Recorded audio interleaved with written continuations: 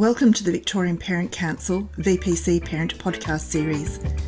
VPC is a registered charity organisation dedicated to everyone who support parents in educating their children. I'm Jackie Vanderveld, your host today. And welcome back, Amanda. Hi, Jackie. Amanda, I know this is a big theme of yours, is encouraging children to develop their independence. And on one hand, we've got this as a goal that we really want for an outcome we really want for our children. But at the same time, we've got parents who are really torn, who want things to be easier for their kids. And but at one time, they can be the lawnmower parent, the helicopter parent, or the bulldozer parent, which isn't necessarily helpful. So over to you, because I know that you've done a lot of work in this area. I guess one of the most important points that I like to point out to parents in particular is your relationship with your child is number one. And your relationship with your child is going to go on, hopefully, for many years post-school.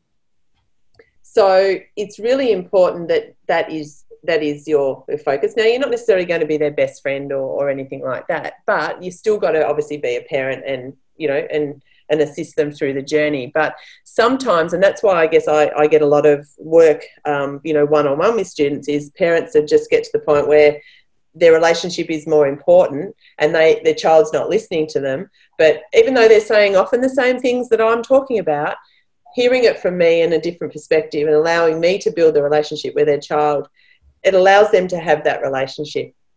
So that's sort of one of the important things. But again, I know we're all busy, and I know I'm a parent too, so I completely get it. But we do need to take the time to teach our children how to become independent and that the skills that they need. Now, whether that be around organisation, time management, independent study and so forth themselves, we need to at least teach them, help, show them how, and role model as well. So, if we're telling our kids to get off their devices because we want them to do something else, but then we're sitting there on the couch, using our device, constantly all the time as well, that's not necessarily helping that process. One of the things I often talk to parents about is, even sitting around the dinner table and talking about what you learnt today and everyone having a bit of a discussion. And I know I learn something new just about every single day. And I think we all do. Sometimes we might not think about it, but I think it's good to have that discussion with our children as well, because they just sometimes think it's them learning at school and that's all that they're the only ones doing this and this is all hard and it's not fair and what have you. But I think it's just life. It's about continuing to grow as a person, and I think that's a really good thing that can be done as well. Amanda, the noisy parent, the helicopter parent, the nagging parent is sometimes there's been a bit of a problem parent from the school's perspective. I've always said that parent is actually probably a very engaged parent. It's just that the relationship has got off the rails. Is there some advice that you can give to parents who might find themselves in this situation, how they can dial it back and become more productive, but also too from a school perspective, the way they can see these parents differently and perhaps engage with them in a different way to turn that relationship around?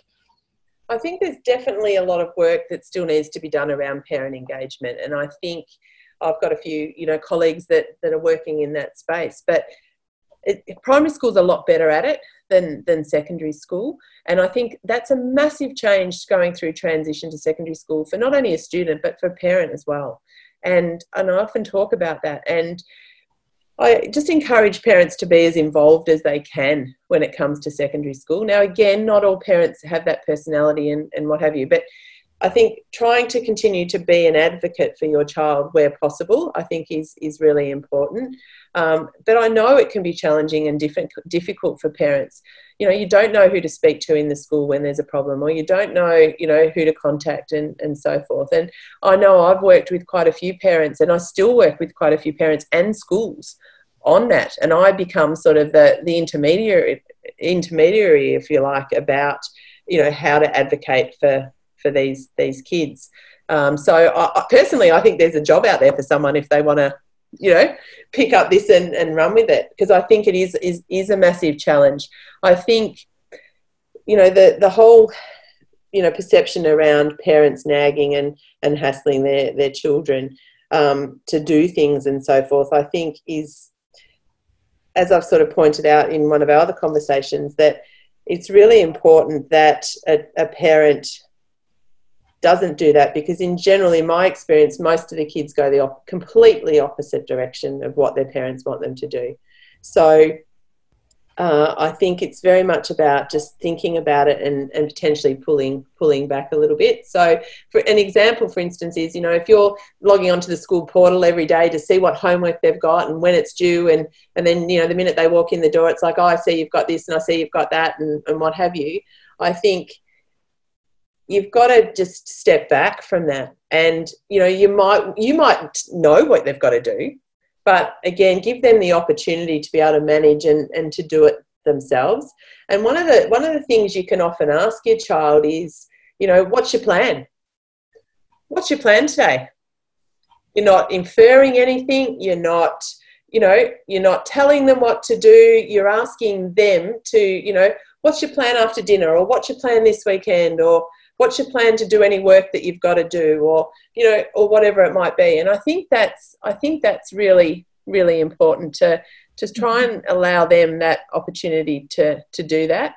One of the other things I often talk to parents about as well is, and again, it's another way of helping students when I guess they're struggling a little bit, is around the lines of, I don't know, a child might ask a question. And I often say to parents, answer the question with another question, rather than problem solve everything for them all the time. So again, you're teaching that independence to them. So when the child says, oh, where's my shoes? Well, where did you leave them last? As opposed to saying, oh, they're at the back door. So, this is what we want to be, always, I guess, thinking of as a parent. How can we sort of continue to develop and give that independence to our children, so that it comes across through life, through school, through everything that they do. I like that. I think that some of those points you're raising there have the parents as the curious observer, rather than the agent of change necessarily, but also too that they're the cheer squad in the ear of going, you've got this, and making that having that presupposition that they know where their shoes are. If you just help them with the prompt of, you've really got to think about this yourself, without saying that, that actually causes the growth and the agency. And even if it is about shoes initially, it actually has those flow-on effects to a whole lot of other parts of their life. Exactly. Yeah, exactly. And there's so many different things where, you probably get asked, 10 or 12 questions a day from your child over something. And it's like, well, it is easy to solve it for them, but we're not teaching them anything by doing that. We want them to develop that resilience as well for themselves. That's right. Amanda, thank you so much for your time today. You're welcome. Thank you for having me. Thank you to our guest speaker. We hope you enjoyed today's topic. Want to know more about this podcast and other VPC podcasts? Please visit the VPC website, vicparentscouncil.vic.edu.au, and leave a review. We would also welcome you to contact us if you would like to be our guest, or if you have a topic around parenting and education. Thank you to Melbourne singer Emma Sidney for her permission to use her soundtrack, Cherish. Until next time, thank you for listening.